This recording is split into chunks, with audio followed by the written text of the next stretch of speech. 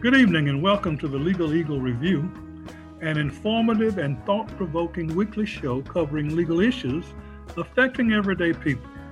We know that there are many things you could be doing with your time, and we appreciate your decision to share this time with us. I'm Irving Joyner. And I'm April Dawson. We're law professors at North Carolina Central University School of Law, and we're your co-hosts. The Legal Eagle Review is sponsored by the NCCU School of Law and the Virtual Justice Project. We thank you for joining us this evening. Shortly after midnight, on March 13th, 2020, Breonna Taylor, a 26-year-old Black woman, an ER technician, was fatally shot in her Louisville, Kentucky apartment by Louisville Metropolitan Police officers when they raided her apartment, firing 36 rounds and striking the unarmed Miss Taylor 6 times. While one of the officers was fired and the city of Louisville agreed to reform police practices and pay Breonna Taylor's family $12 million, the grand jury failed to indict any of the officers for Breonna's death. Breonna Taylor is added to a long list of Black women who have tragically died at the hands of law enforcement with no one held accountable for their deaths, such as Tatiana Jefferson, who was shot while in her Fort Worth, Texas home almost a year ago, and Sandra Bland, who in 2015 was illegally arrested following a traffic stop and then found hung in her cell 3 days later. In Breonna Taylor's case, there are several questions surrounding the warrant authorizing the raid, the basis for the warrant, and the police actions when executing the warrant. Equally troubling are questions surrounding the investigation and the grand jury proceedings. On this evening's show, we're going to talk about the Breonna Taylor tragic death and her case with two of our colleagues, both of whom teach constitutional law. We have with us here in our Zoom studio, Dione Gonder, NCCU Law Clinical Professor and Supervising Attorney of the Criminal Litigation Clinic, and Dorothy Harrison Mitchell, NCCU Law Clinical Professor and Supervising Attorney for the Juvenile Law Clinic. Thank you both for joining us this evening. Thank you for having us. Yes, thank you. Glad to be here. So both of you are experts in criminal law. You've taught criminal law and practiced criminal law for many, many years. Can you help put into context the raid that led to Miss Taylor's death and why the raid itself was so problematic? And Dione, let's start with you. All right. Well, the information that I've gathered about the case, it appears that the officers they secured a search warrant, a no-knock search warrant for Miss Taylor's residence, as well as another home about 10 blocks away. Apparently, there was an individual by the last name Glover, who Miss Taylor had been in a relationship with over a number of years off and on. He was an alleged drug dealer, did have past convictions and past run-ins with the police. And the police did do an investigation for drugs related to Glover. The primary aspects of their investigation really were centered on this other home about 10 blocks away from where Miss Taylor lived. But because there were a couple of instances where Miss Taylor's name and her vehicle were associated with Glover, or Glover had actually visited her home on a couple of occasions, according to police surveillance, they decided that they were actually going to also include her home as part of this no-knock search warrant. And Dorothy, so there was this investigation. Her apartment was being raided. Can you talk a little bit about what a no-knock warrant is and why that might raise concern for just the community at large, particularly the African-American community, which is so often they're so often having to deal with drug raids? Yes, for sure. So a no-knock warrant is a warrant that the police can get in some jurisdictions that still have them or still allow for them, in which they do not have to announce themselves before they enter. And so that is what took place on this night. There's some other lots of discrepancies or lots of information that has come out about the information that they provided in order to get this kind of no-knock warrant, or the information they put on the affidavits in order to get the warrant in general, as well as other things. And so when you speak about how Black people are affected by that, one, just people in general, let's start with that. So from my understanding, this was about, as you stated before, about 12:30 in the morning. From what I understand, the information that they provided on the warrant, or the information they provided in order to get the warrant, was about the same time that they was actually executing the warrant. So there's a discrepancy there, as well as it was like the wee hours of the morning. So you have people that are asleep. And so something like a no-knock warrant, if you are going to someone's home, you expect for people to be asleep at this time of the morning or this time of the night, and you should have to announce yourself. And so if you don't, and usually with a no-knock warrant, they are going in plain clothes. They are not looking like the police. It's an entire situation in which they're trying to, I don't want to use the word secret, but I can't think of another word right now, to kind of covertly going to the place, and they're trying to execute that. So the timing that they decided to execute the warrant is an issue. And this, like I said, for people in general, that's the time of the night in which you feel like you want to feel safe in your home. And so when someone, what happened here, what appeared to Breonna's boyfriend as someone just bursting into their apartment, and he feels the necessity to protect himself and his girlfriend who he cared for. I mean, it seems logical that anybody would do that, right?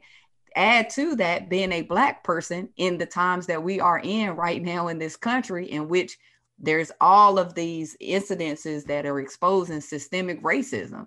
And so like Dione talked about, this warrant included her name and her apartment. There's lots of information that's been out there about why she was included.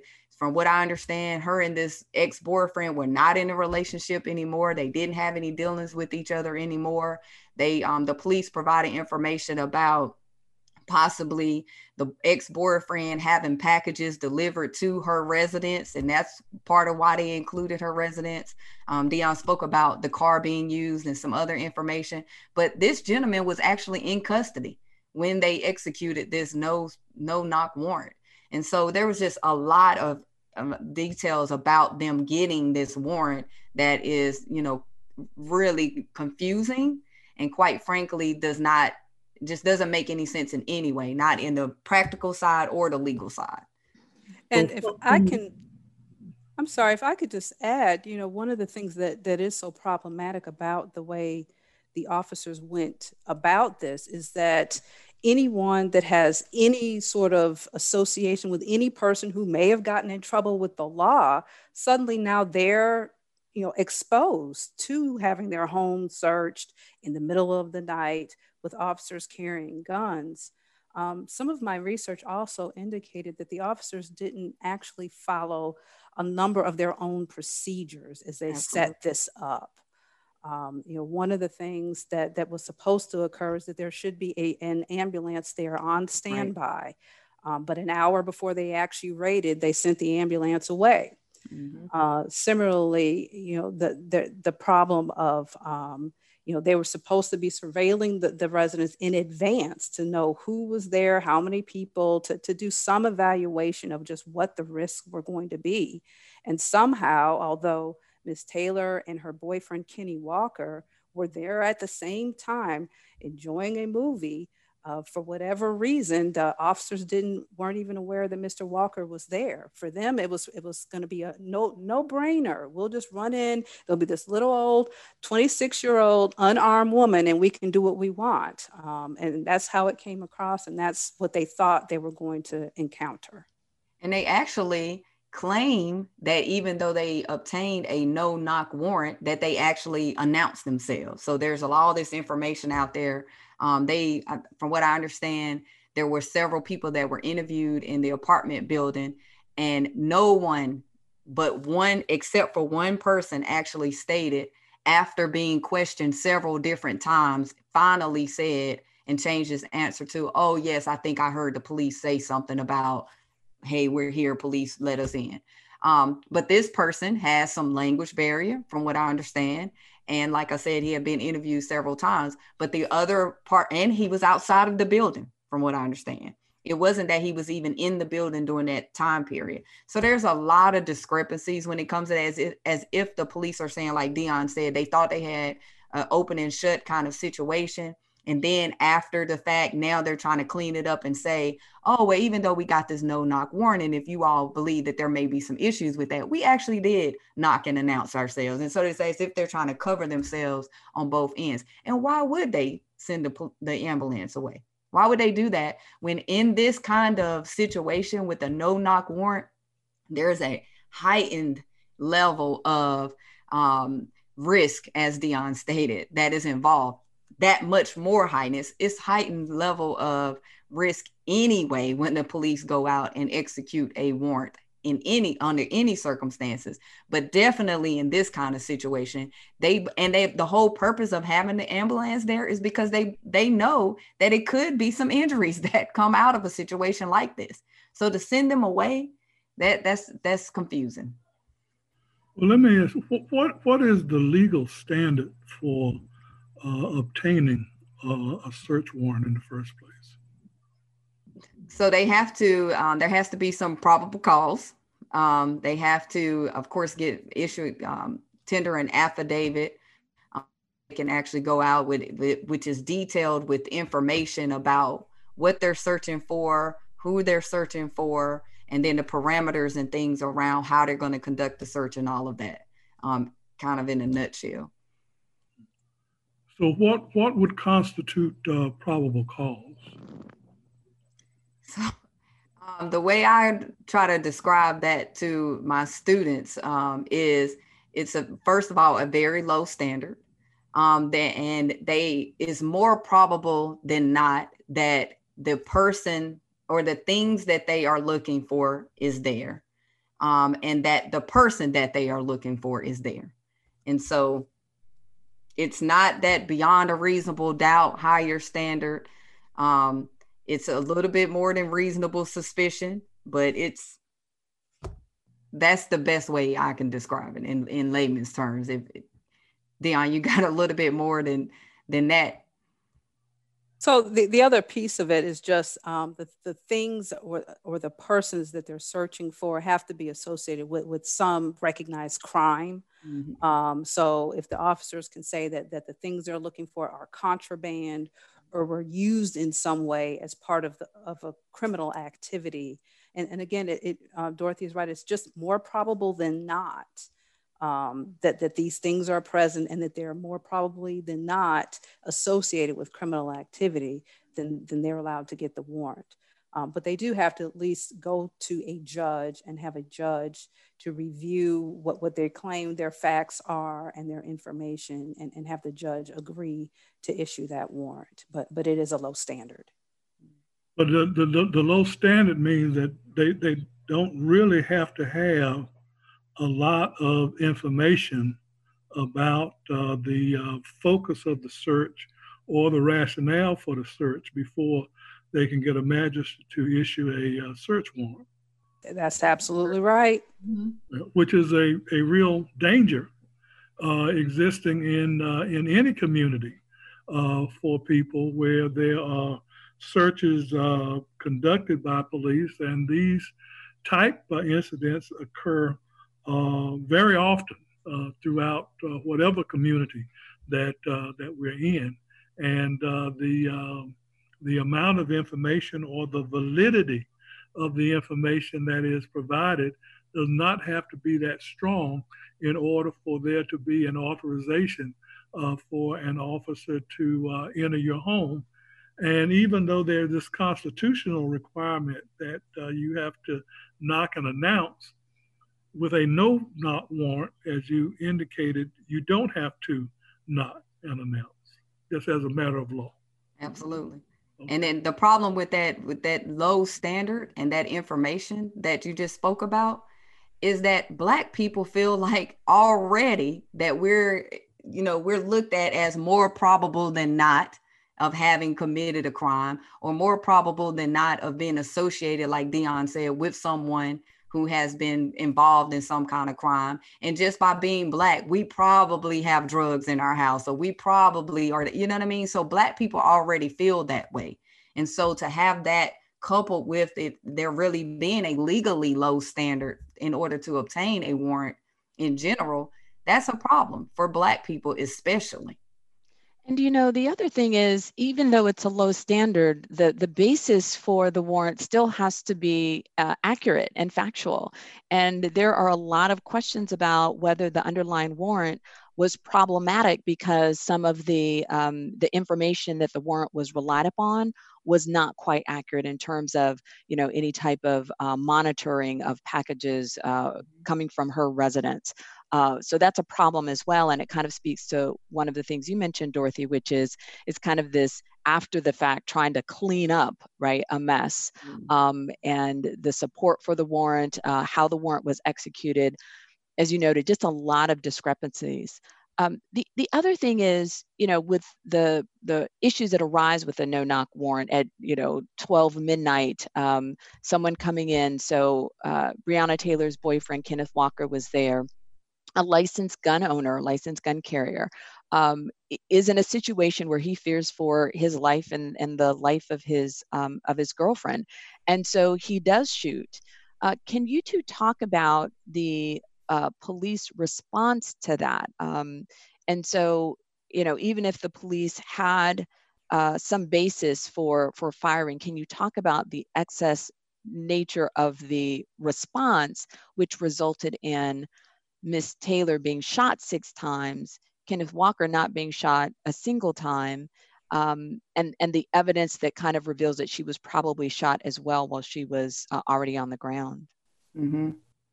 Well, that's one of the other problems. One of the things that this Daniel Cameron, the Attorney General, spoke about was that these police officers were acting in self-defense in some way. When they were there and did not announce, we'll go with the premise that they did not knock and announce before they went in. So really the person who was operating validly under a self-defense or a defense of others claim would be the boyfriend. And so he shot one time, and they fired, it seems like from what we've heard, 30 plus rounds into the apartment and the other apartments around.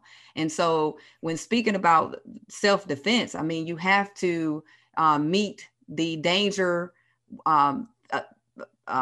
ward off the danger with how you've been met with it. I'm trying to put it in layman's terms. So you can't use excessive force. And so a good example would be that, well, this is a good example, actually. He shot one time and then they shoot back 30 plus times back when they got one shot that was fired at them. That's a pretty hard pill to swallow on a self-defense claim. And he had every right to believe that he was facing imminent danger. I mean, he's in sleep in the wee hours of the morning. All he hears is someone busting into the door. And so he does what any person would do under the circumstances. And what's really sad about it is he still didn't realize that these were officers. He's on 911 trying to get someone to come and care for Breonna and responding to that situation. And he's asking for the police to come. Right. He doesn't know who's in that apartment, who's been firing. He just knows that someone bust in. They used a battering ram to bust down the door to enter the apartment in the middle of the night.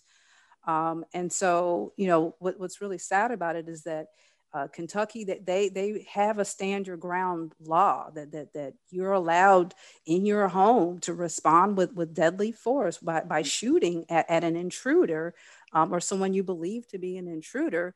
But yet, after this all went down, Kenny Walker is the one indicted and being charged with attempted murder. Breonna Taylor is dead. And we have 6 months before a grand jury ever comes into play to decide whether or not there should be charges for the officers. And then, of course, let alone the fact that the officers don't end up getting charged in Breonna Taylor's death. All right, you're listening to the Legal Eagle Review here on WNCU 90.7 FM, and we've been talking with two of our colleagues, Dione Gonder, a clinical law professor at NCCU Law and supervising attorney for the Criminal Litigation Clinic, and Dorothy Hairston Mitchell, clinical law professor as well at NCCU Law and supervising attorney for the Juvenile Law Clinic. We're going to have to take a quick break. We will be right back. We hope you stay with us.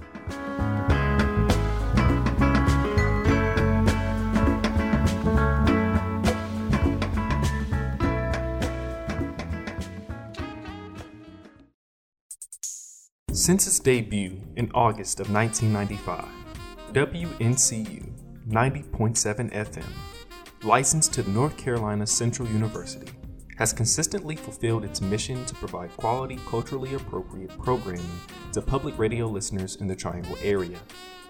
The format of this listener-supported public radio station entertains the jazz aficionado, educates the novice jazz listener, and disseminates news and information relative to the community at large.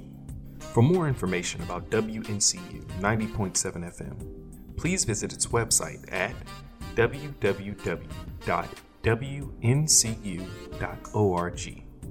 My name is Reginald Woods II, and this has been the Legal Eagle Review.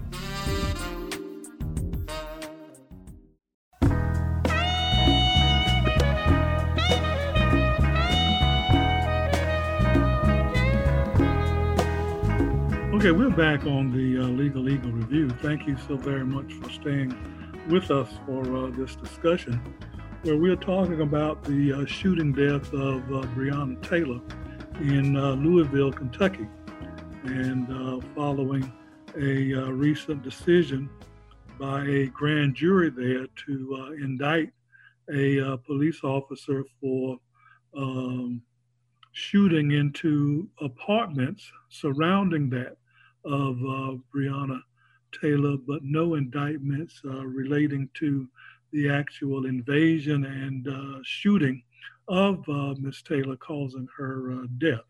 Our guest this evening, Dione Gonder, who is a clinical law professor at NCCU Law School, and Dorothy Hairston Mitchell, who is a professor in the juvenile law clinic. And we were talking about the process surrounding the obtaining of search warrants and the serving of those once they have been obtained. Let me just direct this question to each of you. You talked about the shooting by Mr. Walker when he heard people coming into the apartment that he was sharing at that moment with Ms. Taylor. And you mentioned the fact that he was licensed. My question is, and this is just for our audience, is it necessary that people be licensed to have guns in their home that they use for self-protection? It's not necessary for them to have it in their home. However, being a Black person, it's probably necessary to have it even for having it in your home. But of course, being able to carry it out and have it concealed and on your person and all of that outside of your home, it's a necessity. So notwithstanding the fact, well, in this situation, I guess my question really focused on for information that every person has a right to have a gun in their home or firearms in their home unless they are a convicted felon. Right. And typically there are statutory laws that would criminalize the possession and ownership of guns by convicted felons. And there was no information here that Mr. Walker was a convicted felon. Therefore, he was privileged to have a firearm in the home, and that is what you use it for. You mentioned the Attorney General that's handling this case, Mr. Cameron, who is an African American. he has been elected as the Attorney General for the state of Kentucky. Do you know why it was necessary that the Attorney General bring this case before the grand jury in Louisville rather than the district attorney in Louisville? I'll take that. I have not run across the specifics in the Breonna Taylor case, but typically speaking, criminal matters are prosecuted by local prosecutors in any state or jurisdiction. And so it should have been those that were in charge of prosecutions in Louisville, Kentucky. But what happens is because local prosecutors work so closely with local law enforcement agencies like the Louisville Metropolitan Police Department, they essentially are viewed as having a conflict. They don't feel that they can view the information and make reasoned judgments. And so in those instances, they may, I'm not sure exactly how they do it in Kentucky, but typically a state prosecution unit like the Attorney General's office will step in to take over the investigation and any decision making in those cases. So I suspect that that's exactly what occurred here when Daniel Cameron took over. Not to mention the fact that some would believe that he wanted to take it over for political reasons. But he is a known Republican. He's young. I believe he's about 34 years old. And so he has already made a name for himself and wants to continue on that political path. So a lot believe that he wanted to take it over for those reasons. And from my understanding, before this all took place, he was not disliked by African Americans or people of color in that state. But now it's, a lot of people are looking at him very differently, especially because and I know this wasn't really your question, but just wanted to kind of point these things out.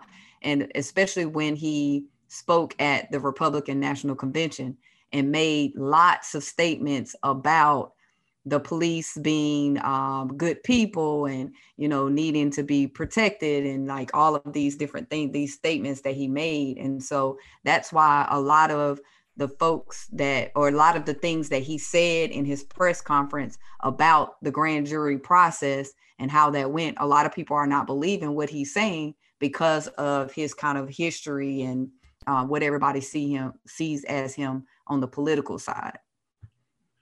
Now, there is an effort presently to obtain transcripts of the grand jury proceedings. Is that possible? I thought the grand jury proceedings were confidential and secret, such that anything that goes on within the grand jury can't be made public. And let me kind of piggyback on that question. At the time of this recording, actually, the judge in the case who entertained the motion has actually ordered that the recordings be released. And so this happened just, not too long ago. So at the time that you all will be hearing this show, we will have already received the information, but it does kind of speak to the unique circumstances that we have here. And so Dione and Dorothy, can you talk about the grand jury process kind of in general and why a request of this nature is so unprecedented or extraordinary? So the grand jury process is such that these folks are convened and the persons that participate in the grand jury proceeding is the district attorney, or in this case, the attorney general, who is bringing the charges. And so they present their case to the panel, the grand jury panel, and essentially they get what they ask for most of the time. There is no defense attorney involved in that process. They bring forth whatever witnesses whomever they feel are necessary in order to get the information before the grand jury for them to issue an indictment or a true bill. And so when we heard the information about there were no true bills issued for those certain charges, then it leads us to believe that there was certain information that was not presented, because those of us that know that process and know anything about the grand jury process, I heard this quote that someone said about you can pretty much get an indict a ham sandwich or something like that. I mean, it pretty much essentially happens. You don't have any opposition. You're presenting what you want. And a lot of times, or I've never been involved, right? Because I'm a defense attorney, so I've never been involved in the grand jury process. But from what I understand, a lot of times the prosecutors is pretty much telling the folks there, or encouraging them in a lot of ways on what to do, on how to how to rule on the evidence that they've been presented. And so that's what happens there. So there's a lot that we are going to see to come out of this, these recordings and this information to come out. It is usually secret, and we don't get to hear the information or see the information. But from what I understand, a juror themselves actually asked for the information to be released because they saw the press conference and heard all the information that Daniel Cameron was putting out about the process. And so this person feels like they were used, and it quote, as a shield for doing what he couldn't do or didn't decide to do. And I think we should point out too that it doesn't have to be that the case had to go to the grand jury. This attorney general could have brought these charges on his own. So that's why this juror member feels like they were used as a shield to do what he really didn't want to do, which is not bring the charges against these police officers. So he's kind of putting it on them. Well, the grand jury didn't issue a true bill, so therefore it just didn't happen. You all need to trust the process and all of that. That's kind of the way he's presenting it. And honestly, this is not the first time that this has happened in our nation when you're dealing with police shootings. What people in the community see is that anyone else is charged with a crime and an indictment happens like a snap. It doesn't take much. There's no contest. It's pretty immediate. For example, in this case, Kenny Walker, who was defending his home, was immediately indicted. And fortunately, later on, those charges were dismissed. But immediately he was arrested and indicted. It took 6 months before anything was even presented to a grand jury with respect to Breonna Taylor's death and the officer's shooting. And what happens in those instances is, people begin to question, well, why is it that the prosecutor, or in this instance, the attorney general, made the decision to present a balanced case, is what it sounds like, presented both sides of the issue and let the grand jury decide. Normally, prosecutors don't do that. They present their side, the information that is most favorable to getting an indictment, and then they let the process run through the courts and let a jury in a trial decide and weigh that information, not a grand jury. That's not the grand jury's role. Well, can you explain to our audience what you mean by a no true bill? So no true bill means that the grand jury members did not find that there was probable cause to charge or for this officer or these officers to be charged with these certain crimes that were presented to them in the grand jury. And I think this is a return document that the grand jury would issue in response to a request from the prosecutor that they issue an indictment. Is that correct? Yes. All right. Now, in this case, from what I understand, that there was no information that the grand jury returned a no true bill. What would be the significance of that? The significance is it's an indication as if there was not any information presented to them on that particular issue or that particular crime. So had there been a request for that, had there been a request for an indictment, then the response would have been either a true bill or a no true bill. So in the absence of a no true bill, then the assumption is that there wasn't a request for an indictment relating to the Breonna Taylor death. Absolutely. And that gets to, what both of you have been talking about in our entire discussion, which is the lack of transparency, the lack of candor in terms of what happened. And Dione had mentioned in terms of the grand jury and the role that it plays and the role that the prosecutors play. And even, I think it's questionable whether the prosecutors even presented a balanced side, or if what they did was really present a side in favor of the defense, which speaks to why it is that having these tapes released will reveal exactly what was presented, what was requested, and then the grand jury won't be used as a shield, as the grand juror has indicated. Can you both talk about how the lack of transparency in the criminal justice system just, continuously erodes the trust on the part of the public, particularly Black and Brown communities? But before I have you do that, we're going to take a quick break. You're listening to the Legal Eagle Review here on WNCU 90.7 FM.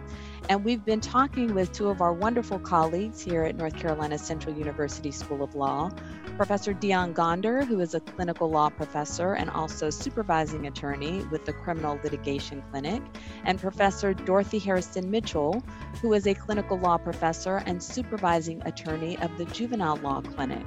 We're going to take a quick break, but we hope you stay with us. We'll be right back.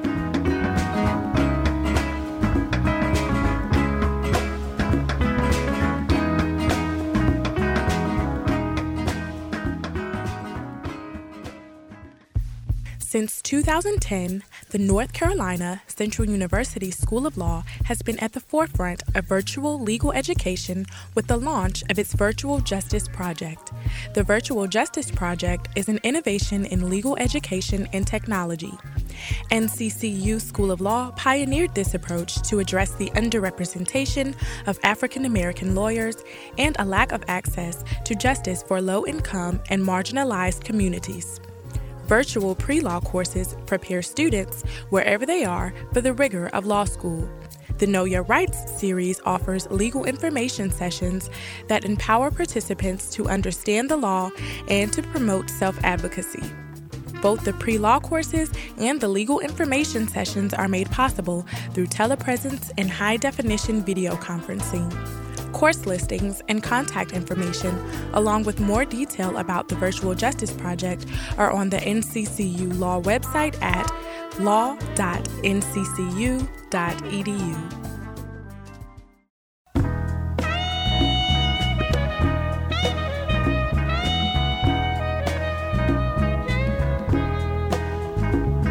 And we're back. Thank you again for tuning in to the Legal Eagle Review here on WNCU 90.7 FM. I'm April Dawson, and my co-host Irving Joyner and I have been talking with two exceptional law professors at North Carolina Central University School of Law, Dorothy Hairston Mitchell, who is the supervising attorney for the Juvenile Law Clinic and clinical professor, and Professor Dione Gonder, who is the supervising attorney for the Criminal Litigation Clinic and clinical law professor at our esteemed law school. They both have taught criminal law for many years, have been practitioners, and continue to be practitioners in our community. Ladies, right before the break, we were talking about the need for transparency, and we were talking about the request that was made by one of the grand jurors that the grand jury proceedings in Breonna Taylor's case be released, and a judge ordered that they be released, and the Attorney General, Kentucky Attorney General Daniel Cameron, has agreed, pursuant to the judge's order, to release those tapes. When this episode airs, we will have already received that information, and so we're just putting it out there right now that we are going to invite you all back at some point soon so you can share your thoughts about the information that's been revealed. But we've been talking about this need for transparency. And can you all talk about why it's so important that we do have transparency, particularly in Black and Brown communities that have historically been over-policed, that historically have had situations where a report says one thing, and then a law enforcement report or incident report says one thing, and then something else is revealed to demonstrate that, the initial reporting was inaccurate or just, straight out lie. We see that often when there's been some incident report and then a video surfaces and we see that what the officer may have said happened was not in fact the case. Can you talk about the lack of transparency and the need for transparency in order to build the trust, if it can be built, between law enforcement and our communities of color? Well, and that's that point you spoke about trust is what I was thinking as you were, giving us that question, was that, it is going to take a lot, and that would be the beginning of establishing trust if it can be established, like you said. I won't even say rebuild it, because Black and brown communities never have trusted police officers or law enforcement. We really haven't. And so I think it would be a building of trust, if anything. And that's the start of it. It's going to take a lot, though. I think it's going to take the transparency, as in, this is what the process is, this is how the process goes, and actually show folks that it has actually taken place that way in our community as well as other communities. Quite frankly, Black and brown communities are not so concerned at this stage about the transparency in other communities and all of that. It's about what actually is taking place in our communities. And so, like you said, if you see that this paperwork says this and then the video comes out saying another thing, that's a huge deal for folks to swallow. And so we need to know from the beginning of the process, know what all the process is, and know that the police officers will be held to that standard regardless of where they're executing the warrant or where their investigation takes place, whether it's in our community or someone else's community. And then have these different forums and different things in which, folks can express themselves and talk about how all of this has made them feel. I heard someone else speak about how this decision feels like an act of violence. And so not the family, Breonna Taylor's family, already feels, that's an act of violence in and of itself for her to be killed, right? And then for this decision to come out to feel re-victimized another time for appearing as if her life had no value of any nature. And then to hear all the details about her laying there and nobody rendered any aid and, all of this, where that's an example of, if Black folks knew that this is the process and the process is actually followed that way, not that we want situations to come about in order for us to test the process, but to at least know that if it does happen, it will be followed in the right way. I think that would be the start. But there's been the history has been that police officers are not prosecuted for committing acts of violence against African Americans. So why are we surprised at this outcome? Because we feel like, even though they haven't, that here's another opportunity for someone to show us right and to get it right. So each time, and that's just the nature of Black folks, quite frankly. A lot of Black people, or most Black people, I would say, their values and morals are based in religious beliefs. And so you believe that you still have faith and you have hope and you believe that things could be better. And so every single time something new comes about with one of our persons being killed, we believe, okay, maybe this time they will get it right. And maybe this time they will show us.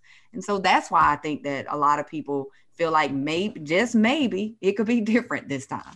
And honestly, I don't know that it was so much a surprise to a number of people, but that people are tired.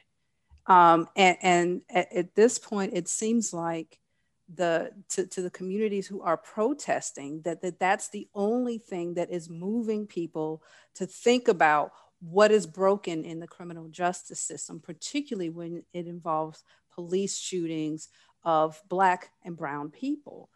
They're tired. And so while they hoped that there would be an indictment and a day in court in which a jury could actually hear the evidence and decide whether these officers acted properly or not, it didn't happen. And so, but at the end of the day, that the protests are continuing because they are trying to enact change. Finally, we have had more change and reform to happen since COVID-19, since March, because there have been so many protests that are drawing attention to it. Even in Kentucky, as part of that settlement where Breonna Taylor's estate was able to get $12 million, reforms went into place as part of that. As well, they passed in Kentucky at least in the Louisville area, Breonna's Law, which then finally banned the use of no-knock warrants. Right. And so whether people were surprised or not, I think if they just remained silent because they weren't surprised, that would be a problem, because her name, the movement is Say Her Name. It's to keep her name out there so that her death hopefully will maybe be the last one of these that happen in this way where there's no accountability. Right. And speaking of broken systems and accountability, so Dione, you mentioned the $12 million settlement that the family received. And of course, no amount of money can address the hurt and harm and loss of a beloved member of the family. It is one of the largest amounts, I think, that we've seen in these types of cases. And I guess the question that I'd like for both of you to respond to is this the way in which we should go about fixing this broken system? Is in terms of accountability and in terms of any type of civil judgment, it's not even coming from the individual officers who may have committed the harm. It's coming from the city or the state, and it's being paid by taxpayers' dollars. Is that the way in which law enforcement will effectively be held accountable for wrongs that are committed against Black and Brown communities? I mean, I'll honestly say, I think that's one way that you can at least start to get movement and change, because if everyone in the community is essentially having to pay for a wrong, then everyone in the community will have to pay attention to the wrongs and pay attention to developing positive solutions. And so with the city having to pay this money, that's everybody in the city who, as you mentioned, April, through their tax dollars are paying for it. But in that way, then everybody's got to pay attention and own what the problem is, own trying to find a way around it so that it doesn't happen again. I agree that it is a part of it. I think that, clearly you always get some folks' attention if you hit them in their pockets, right?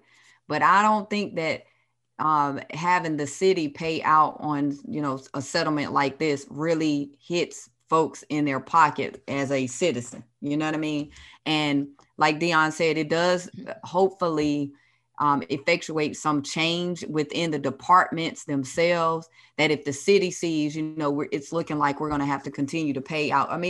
Let's be real though. They actually have certain amount of funds that's set aside specifically for these things. And so the city and the states, they anticipate having to pay out. So that's already factored into, the budget and everything from the beginning. So it really doesn't hit people in the pocket like, you would think of in other circumstances. However, it says a lot about Breonna Taylor's, the attorneys that's representing her estate and other attorneys who are willing to go that route in order, including in that, not just the settlement. They're going to go that route, but including in the settlement, things like what you talked about, Dione, as far as the Breonna's Law and making the change and including that as a part of the package. And I think that has more of an impact than the settlement itself, because most citizens don't feel it. They don't feel like, oh, my taxes went up a couple of dollars because they paid out this $12 million settlement to Breonna Taylor's family. No, they don't feel that, but they do feel it if, they see that the police department has to be more transparent, and they need more training, or that they're not allowed to issue or effectuate these no knock warrants and things like that. They do feel it in that way. And I think that is, like you said, that is a huge start. So do you see that the Breonna Taylor outcome at this point is going to have a significant impact on the relationship between police departments and African American communities? Yes, I think that it's going to, it just furthers the lack of trust. And so it has a negative impact in that way. I think, like I said, we've already spoken about the positive impact, which is the Breonna's law and, different discussions that are taking place. It is exposing Daniel Cameron in a way. It's exposing other people in the police department and different things like that. So right now it appears as if there's, more negative impact than it is positive. Hopefully we are able to get to a more positive outcome, but right now it just doesn't, it doesn't look too good. And hopefully the federal government will take on those other cases, and that will definitely cause some, folks to feel a lot better about what is going on, and she would not have died in vain. Mm-hmm. Yeah, and while the civil, the civil settlement was certainly accountability on the part of the city, what is lacking, of course, is accountability on the part of the officers. Mm-hmm. And one of the problems with this system that we have is if an individual officer is not held accountable and they're kept on the force, and even if they're kicked off a particular force, they go on to other law enforcement agencies. So if individual officers know that they individually will never be held accountable, they won't be held accountable in terms of their job, they won't be held accountable in terms of their own personal pocketbook. How do we continue to make progress without some individual accountability on the part of the officers? And in answering that question, can you all share your thoughts about qualified immunity and how that protects officers and prevents them from having to account for their improper deeds? So I would just say, well, I'll take the last part first. The concept of qualified immunity is that the individual officers, they will not be held civilly responsible for things that they're doing as part of their job, unless it's found that they have violated a clearly established federal right. And what that means is the courts take into account all the surrounding circumstances and decide, whether based on those circumstances, the officers acted reasonably or unreasonably based on what they knew. And so the officers here individually would have been insulated simply by the fact that Kenny Walker fired his gun even that one time, because they have then a claim that they were responding to protect life. They were responding in self-defense and to protect their fellow officers. So that's where qualified immunity gets for the officers.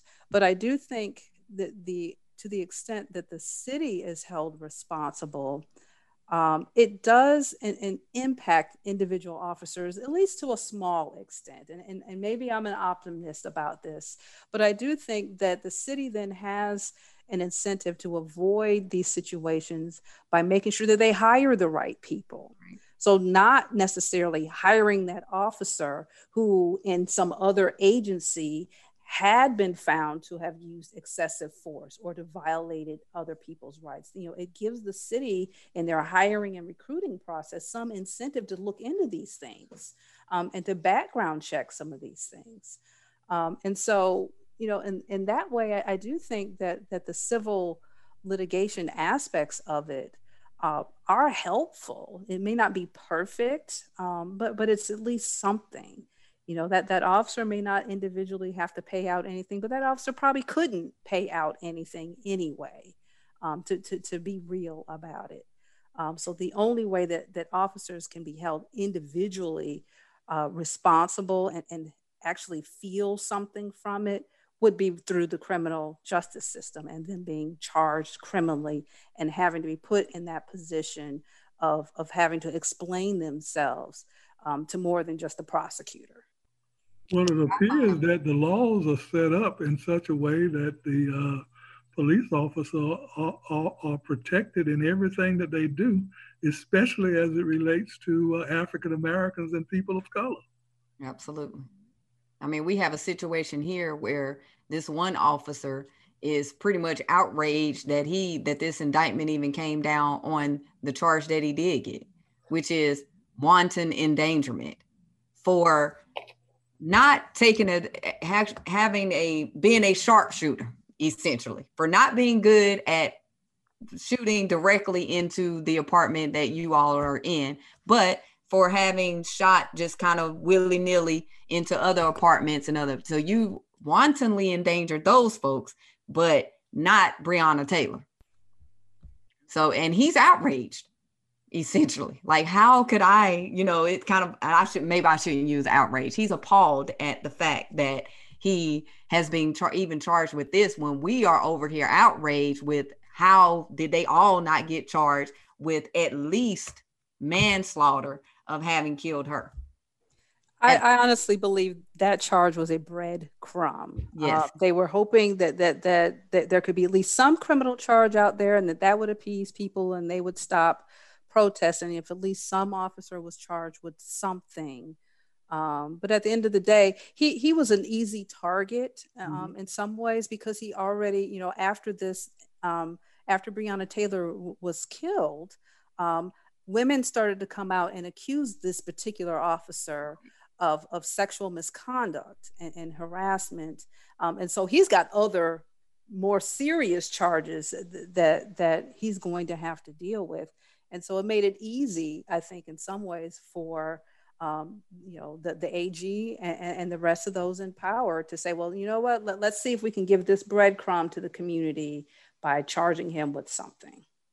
In addition to that, from what I understand, there was some information that came out about him having the fact that they charged him was because he had a different type of weapon than all the other officers. But, and this may not be correct information, but somewhere I read about how the other officer that was shot in some way, it appears to have come from his weapon. And he probably would get worse treatment for that than for wantonly endangering Breonna Taylor and all the other folks around. And we probably should talk about what wanton endangerment is, which is an extreme indifference to the value of human life. And that's any life. It doesn't have to be a specific person that is the target of that extreme indifference or that manifestation of the extreme indifference. So how is it that you are able to say that he wantonly endangered other people, but not her? Mm-hmm. Absolutely. And so obviously we're not done with this discussion. We are going to bring you back, but we are out of time for this hour. And we, of course, would like to thank our wonderful guest, Dione Gonder, clinical law professor at NCCU Law and supervising attorney of the Criminal Litigation Clinic, and Dorothy Harrison Mitchell, clinical law professor and supervising attorney for the Juvenile Law Clinic. And we'd also like to thank you, our listening audience, for spending your Sunday evening with us.